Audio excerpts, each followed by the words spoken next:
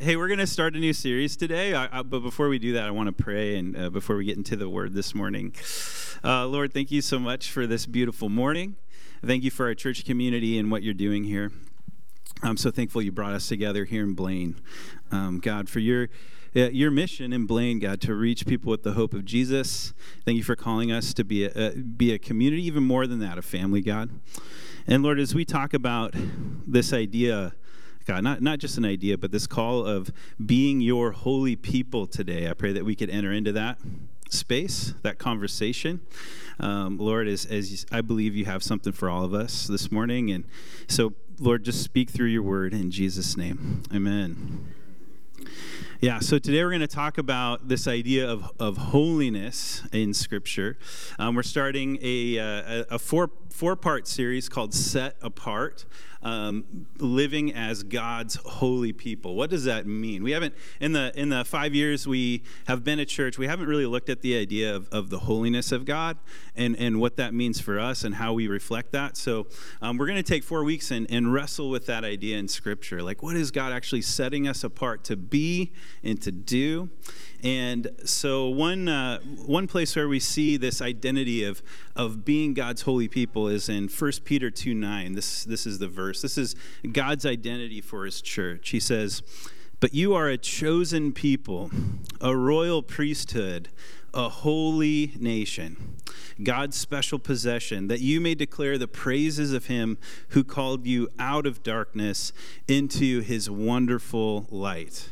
This is who we are. This is who God's called us to be. We're different. We're set apart. We're made into a holy nation. And so this idea of being holy is a part of our identity. And so let's wrestle with that. What does it mean to be holy? What is God calling us to be? So when I was younger, I thought holiness was simply being a moral person. So I equated holiness with morality, which there's a connection there for sure. But that was kind of what I understood. See, I read books when I was a kid, and raise your hand if you read this book when you were younger. I Kissed Dating Goodbye. Anybody read that book? All right, I am not alone on this island. So I read the book. So when it came out, I bought it, like the day it came out, and I read the whole book because I was 13, and I wanted to know the rules. Can Christians date? No, they can't. Not teens. That's what Josh Harris said. No, and he was 21 years old when he wrote this book, right? So he's telling, the wizened 21-year-old is telling the impressionable 13-year-old the rules, the roadmap for Christian dating. That was the world I grew up in, guys, and you too, some of you. But it was stuff like that, and it was growing up in church where I got this idea that holiness meant staying away from all the bad stuff. You know what I mean? Like, holiness was kind of reduced to, well, if I can just stay away from sex, if I can just stay away from drugs, if I can just stay away from alcohol, bad language, and all that, that is being holy. And that is what I equated it to. And that was the goal of the Christian life, was to just stay away from all the bad things. Unfortunately, that idea of being holy and kind of putting it in this terms of staying away from everything is just too much to handle. And when I was 18, I burned out on my faith. I stopped trying. It was too much of a burden to bear. And God had to work to get me back into relationship with him because I walked away for a time. Just the burden of trying to be perfect, in a sense, was too much. And I don't know if you've been in a place like this too. And before I go any further, what I don't want to do is say this. Holiness does involve morality. It does. It does. God does want us to stay within the limits and boundaries that he's set. He's set that for our own good. So I'm not taking away from that. But what I'm saying is, what if God's vision for us as a holy people goes beyond keeping to a moral line? What if it goes beyond that? Because what I discovered growing up is, if your Christian experience is all about the things you can't do, that's not a good experience, and you're going to burn out. So here's the question that we're going to wrestle with today, and as we get into this series, we're going to be kind of all over the bigger narrative of Scripture, but this is the one we're going to wrestle with today. Does holiness go beyond having good morals? That doesn't mean it doesn't include good morals. It sure does. But does it mean something bigger than that, something greater? Are we ascribing to something greater than just being good people when we talk about being made holy? So last week, something really weird happened in the world of sports. Sports fans? Any sports fans? Few? So something really weird happened. So the Minnesota Vikings beat the San Francisco 49ers. It's really weird. It's really strange. That's not the weird part. The weird part was the interview afterwards. The quarterback for the Minnesota Vikings is a guy named Kirk Cousins, and he was talking about why they won. And I'm no joke, you can look this up, you can fact check me. He gave credit to them playing a song before they went out onto the field that inspired them to win. Does anybody know what that song was? No? Not. Really good guess. That'd be the Kansas City Chiefs, actually. Yeah, it was Creed. It was the song Higher. Anybody know that song? Can you take me higher? Yes. It was that song. So that song came out when I was 15, so you can see the epic teenager years I had. I Kissed Dating Goodbye, and then that song comes out when I'm 15. It's a great song. It's a great song. I love it. It's classic. And I'm hearing it everywhere today, which is really, really funny. Like Creed's making a comeback after 27 years. It's time to come back. Oh, it's classic. It's classic rock. Yeah, it's classic rock. Yeah, push some of those. Led Zeppelin fans are like, I'm in trouble if Creed is classic rock. But yeah, I was thinking about that. And Creed is one of those bands that like you don't know if they're Christian or not, right? They're like, could it be about God?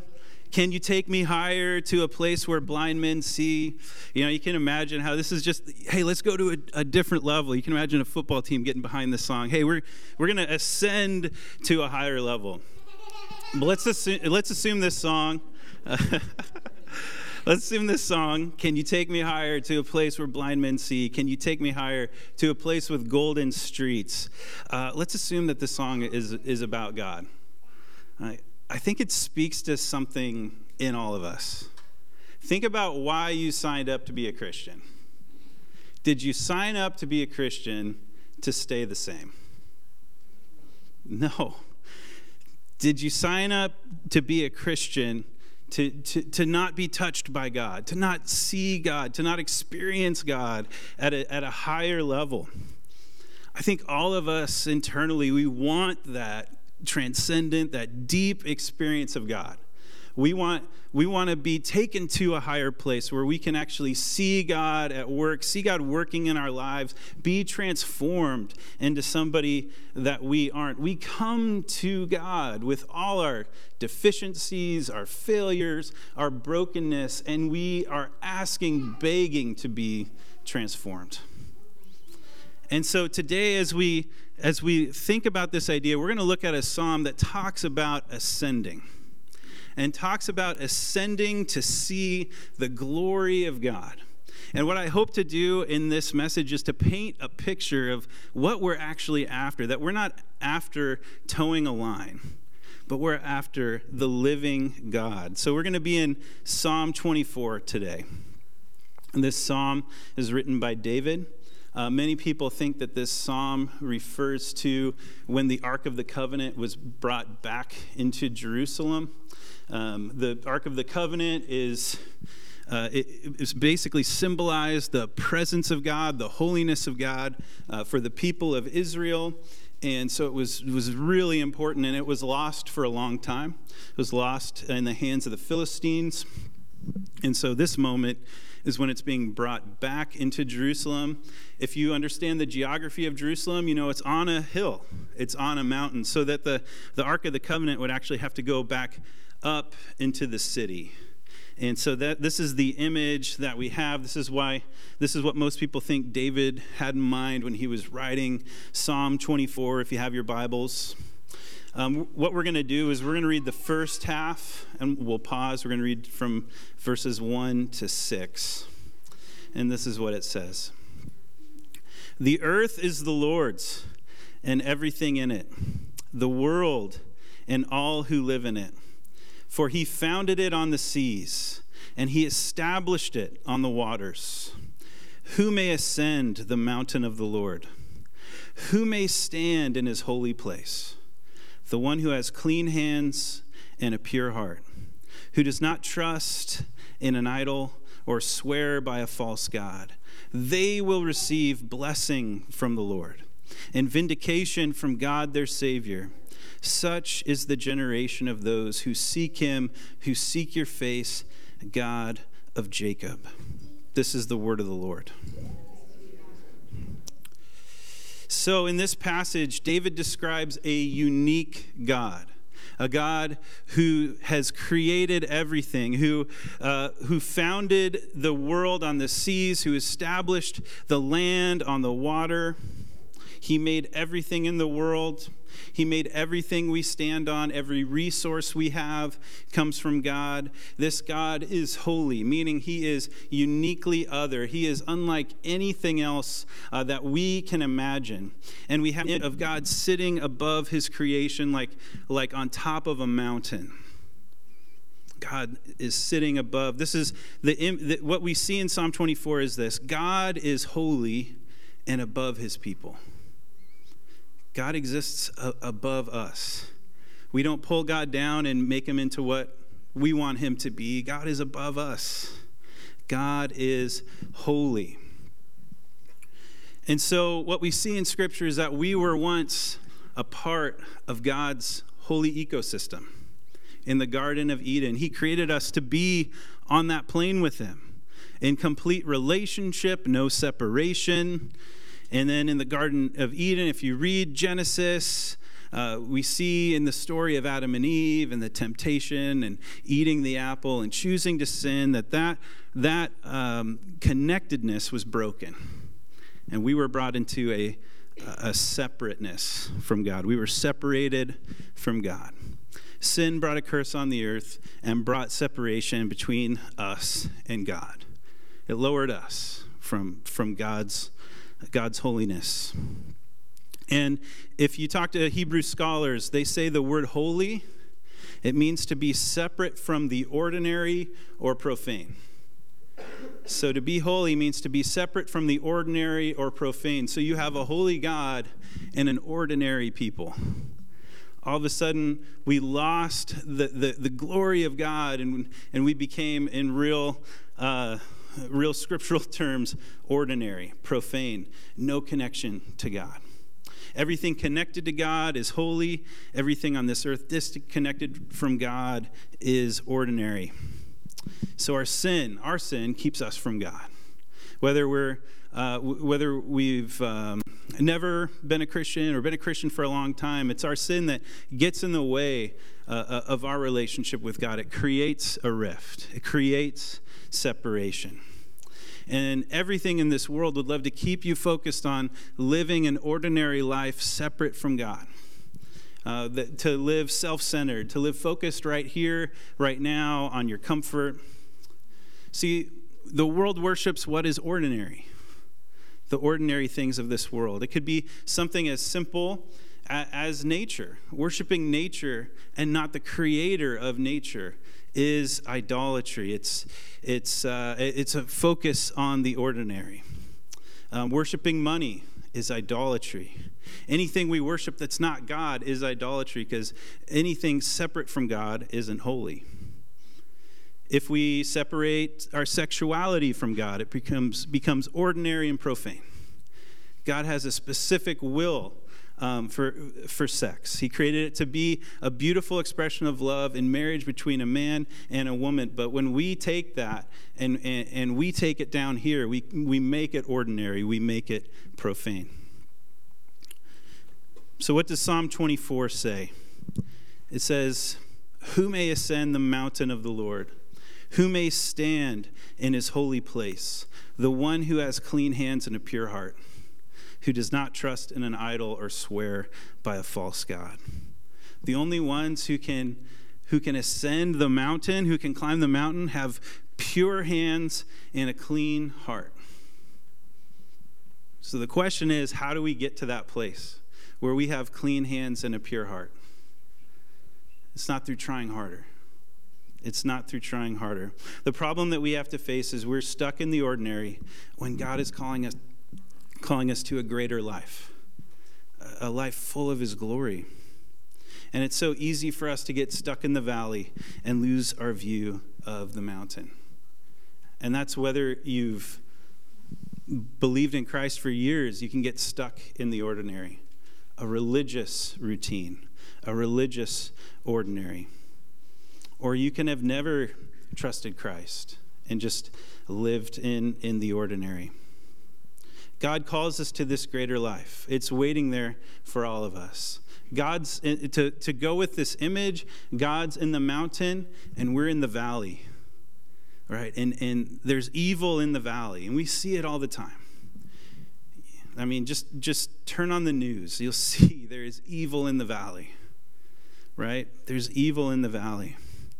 God didn't intend for us to live our lives in the darkness of the valley. That's why in 1 Peter 2, it says God wants to pull us into his wonderful light. God didn't intend for us to be stuck in cycles of sin that we can't break out of. God intended for us to be connected to him and to walk with him in higher places. In the Old Testament, God's people's sin was constantly in front of their faces. I'm glad I'm on this side of Jesus. I'm glad I'm not living in the sacrificial system of the Old Testament. Because often they would have to go to the temple and sacrifice animals, literally kill animals on the altar as a reminder of their sin, as a reminder of their separateness, as a reminder of the destructive nature of their sin. Through God's grace, he allowed the blood of that animal to atone for their sin. But ultimately, no matter how many animals they killed, they'd be back. They'd be back. They couldn't fix it. They couldn't fix themselves. And we can't fix ourselves either.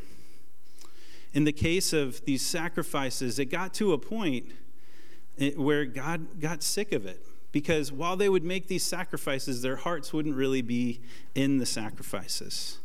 They would make their sacrifice and they'd go back to the ordinary life.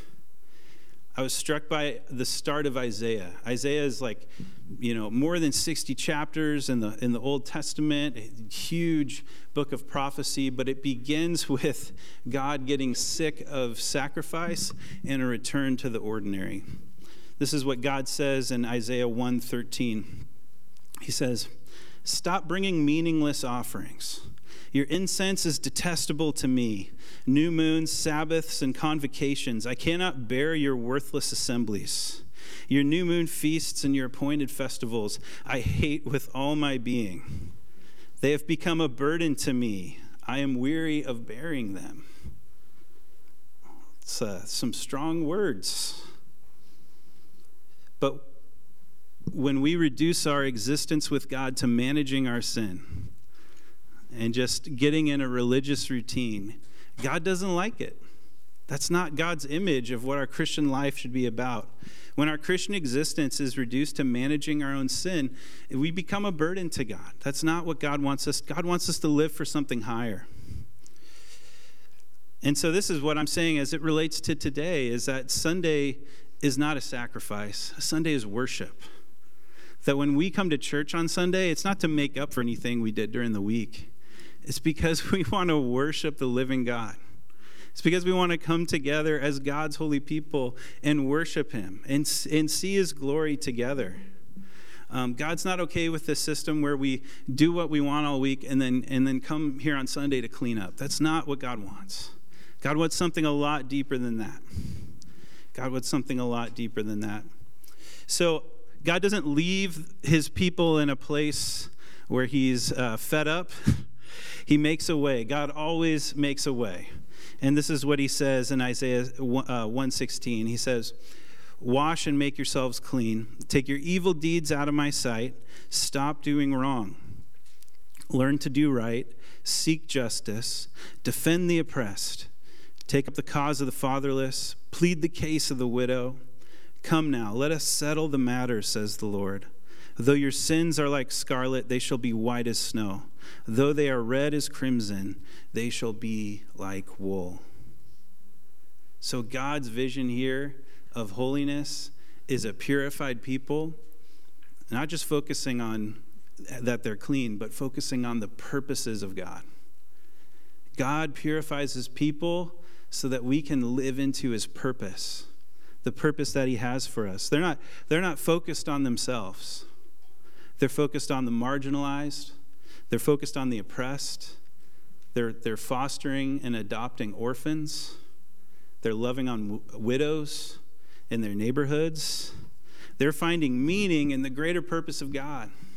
They're finding their life, their vocation, the work of their hands is for the glory of God. That's what they're focused on. When it comes to their sin, their shame, their you they have no ability to make themselves clean. God has to do that. They don't become holy by trying. Because if you try to be holy by trying, that's called self-righteousness. And unfortunately, God doesn't like that either. You can never do enough to make yourself clean. God's the only one who can do it. So we get another image here in this chapter. We get the image of a table. We get the image of God inviting his people to sit with him at a table, and with this invitation: come now, let us settle the matter. I don't want to leave you in a separate state. I don't want to leave you distant from me. I don't want to leave you disconnected. I don't want to leave you struggling. Let's settle it. Find forgiveness. Our Christian life starts with forgiveness. When we receive the grace of God in our lives. And guess what? You don't just need that forgiveness once. You need that forgiveness every day. So Jesus invites us to settle the matter.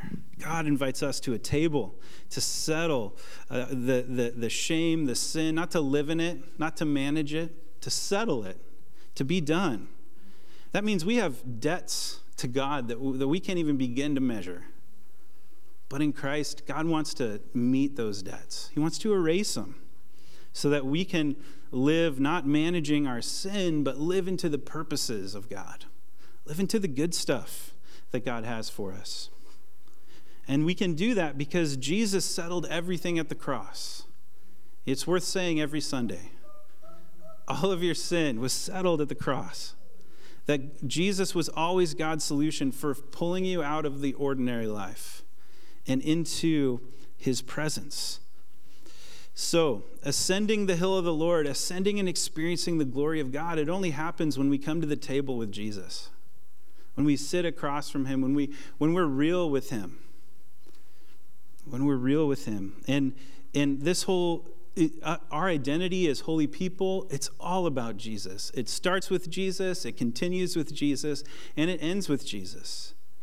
It doesn't start with Jesus and end with all your good works. It starts with Jesus, it continues with Jesus, and it ends with Jesus. So what we need to do is to come to the table with Jesus. Let God settle the matter, settle those things, to confess our sin, to turn from it, and follow Jesus. When you follow Jesus, your ordinary self dies, and a new creation rises. A person made holy, not like you're trying to attain it. No, God calls you holy because of Christ. Look what it says in Colossians 3. Since then you have been raised with Christ. Set your hearts on things above where Christ is, seated at the right hand of God. Set your minds on things above, not on earthly things. For you died, and your life is now hidden with Christ in God. When Christ, who is your life, appears, then you also will appear with him in glory. This is our picture of holiness. It's nothing we've done. We died. That's what we had to do. We had to die. We had to die to ourselves, die to the earthly things, and then be risen with Christ. And where does Paul tell us to, or in this scripture, where does Paul tell us to put our gaze? On the things above, where God is. Like, think about what God's doing, what he has for us. Think about his glory. Get caught up with God. God doesn't want our eyes on the ordinary. God wants our eyes on the extraordinary, the holy God. So, friends, if we don't have a vision for a greater experience with God, we're going to burn out in our faith. And that's the warning, is if our lives of faith are just about managing our sin or getting stuck in a religious routine, we're going to burn out. We need this greater vision. We need the vision that Psalm 24 gives us. David had a greater vision. David's whole goal was to be close to God. That was his whole life goal. If I could just be close to God's heart, if I could just know God more. And that's why David is honored in Scripture, even though he was pretty messed up. He was honored. David wanted to experience the glory of God. So here's the second half of Psalm 24. Here's the vision that David has. Lift up your heads, you gates. Be lifted up, you ancient doors, that the King of glory may come in. Who is this King of glory? The Lord, strong and mighty, the Lord mighty in battle. Lift up your heads, you gates. Lift them up, you ancient doors, that the King of glory may come in. Who is he, this King of glory? The Lord Almighty. He is the King of glory. He just wanted to see the glory of God. He wanted the King of glory, the might of God, to enter into his space. King of glory, come in. What if every breath of our lives was wanting to see the glory of God at work? Wanting to see the glory of God in our own lives and in our community? Man, that would be beautiful. And then what if we decided, I don't want to do anything else but that? I want my sole focus on the glory of God here in my own life, here in my community, in my work, in my neighborhood.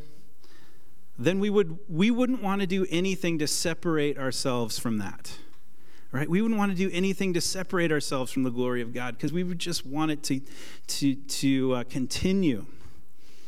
So David wants to let the King of glory in, and that's what it is. We receive the King of glory. Lift up your heads, you gates. Be lifted up, you ancient doors, that the King of glory may come in. That was the goal. That was the vision. And so this is my point today, my main point, that our call to holiness is ultimately living to see and experience the King of glory in your life. To have moments in your life where, like, man, God showed up, and it was powerful. And he's moving in our community, and he's moving in this world, and it's absolutely powerful, and I wouldn't trade it for anything. And that is this vision of a holy God, a glorious God at work in our lives. And so what do we need to open up to let the King of glory in? Because Paul says we're the temple of God. We're the temple. We've got to open up ourselves so that the King of glory can come in here. Right? The Holy Spirit, that God himself can live with us. When Jesus died, the curtain separating the holy place, the Holy of Holies, and the rest of humanity was severed. And now God's presence doesn't exist in a box. It exists right here in our hearts. In our hearts. It's right there. It's transforming us. Christ has made you his own. He's made you holy because his presence dwells right here if you believe. And because of that, you can go to the higher places with God because he's with you. He's with you. Derek Kidner, who's a theologian, he speaks to this image of ascending the mountain of God. And this is what he says about it. He says, to ascend presents a fine picture of worship. It is to make a deliberate quest, to mount to a vantage point, to converge with other seekers, and finally stand before the throne.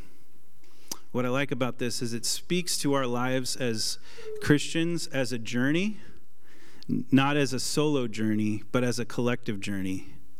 That God's presence lives in you and me, and we're on this journey where one day we will stand before the throne of God. We're on a journey towards God, with God, towards the throne room of God. And we're not worthy to stand there on our own account. We're worthy because Christ made us worthy. Because Christ made us worthy. And so if we're on a journey, my hope for you is that every year your worship gets richer. Every year your worship gets deeper.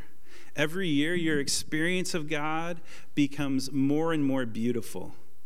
And there's going to be pain mixed in there, and there's going to be difficulty. But my prayer for you is that every year you would be able to see the glory of God at a new level in a new way, working on you so that you're becoming more and more like Christ, who's made you holy.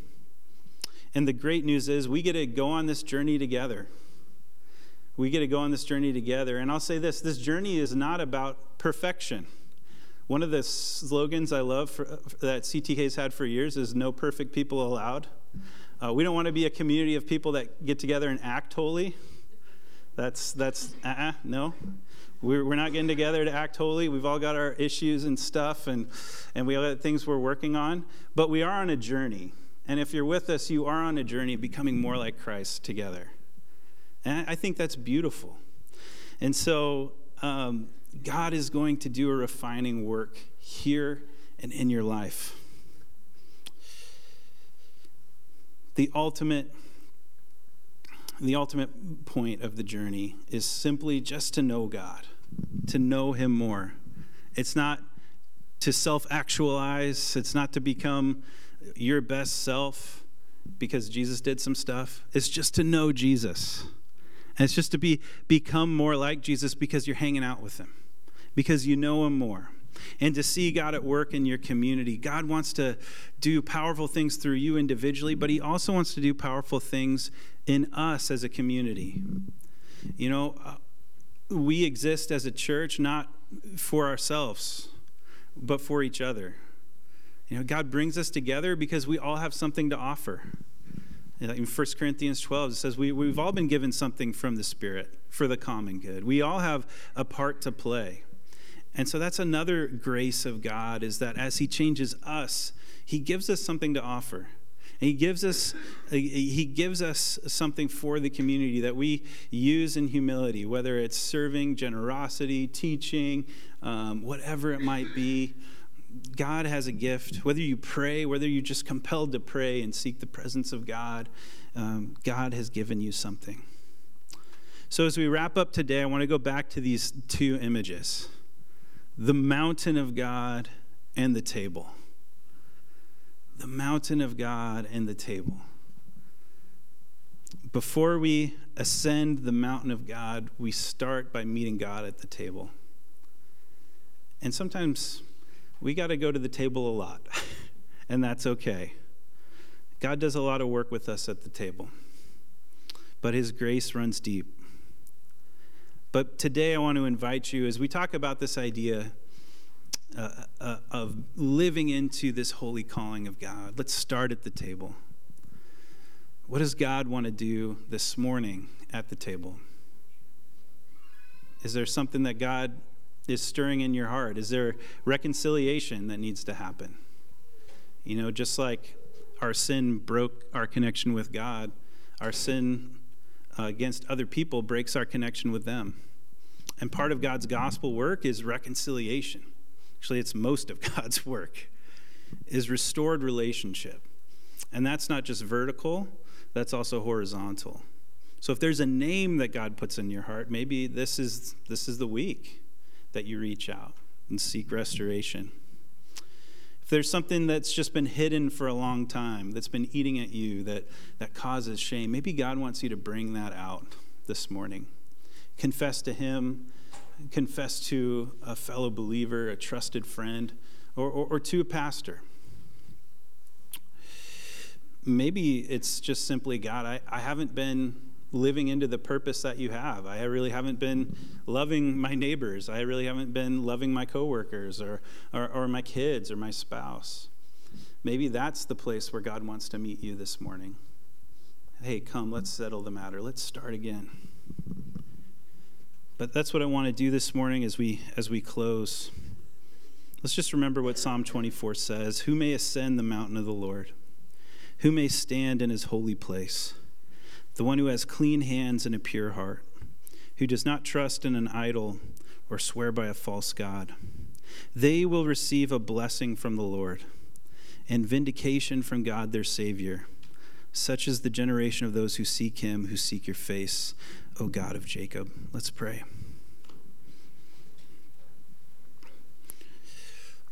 Lord, we come before you this morning, and help us to open our hands. God, help us to come to the table with you.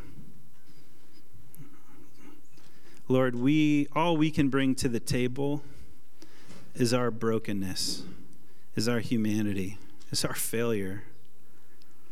But man, you meet us there with grace. You meet us there in your love. You meet us there, God, so that we can know you. God, you desperately want to give us grace, to meet us, to make us clean, God, to wash us clean. The only way that we can experience that is through Jesus. So Jesus, I pray you just meet us wherever we are at the table this morning. Remind us of your mercy. Remind us of your grace, God. Lord, Spirit, speak to our hearts. Lord, bring us to a place, wash our hands and hearts, God, so that we might ascend to where you are, so that we might experience the King of glory in our lives. Lord, give us a taste, God, of your glory. Give us a taste, God, of what you want to do. We pray. We thank you in Jesus' name. Amen. Well, we're going to close in worship this morning. So why don't we stand together? After worship, there's going to be food ready to go. Please grab some food, get your family together, and then come right back into this room, and we're going to meet. So.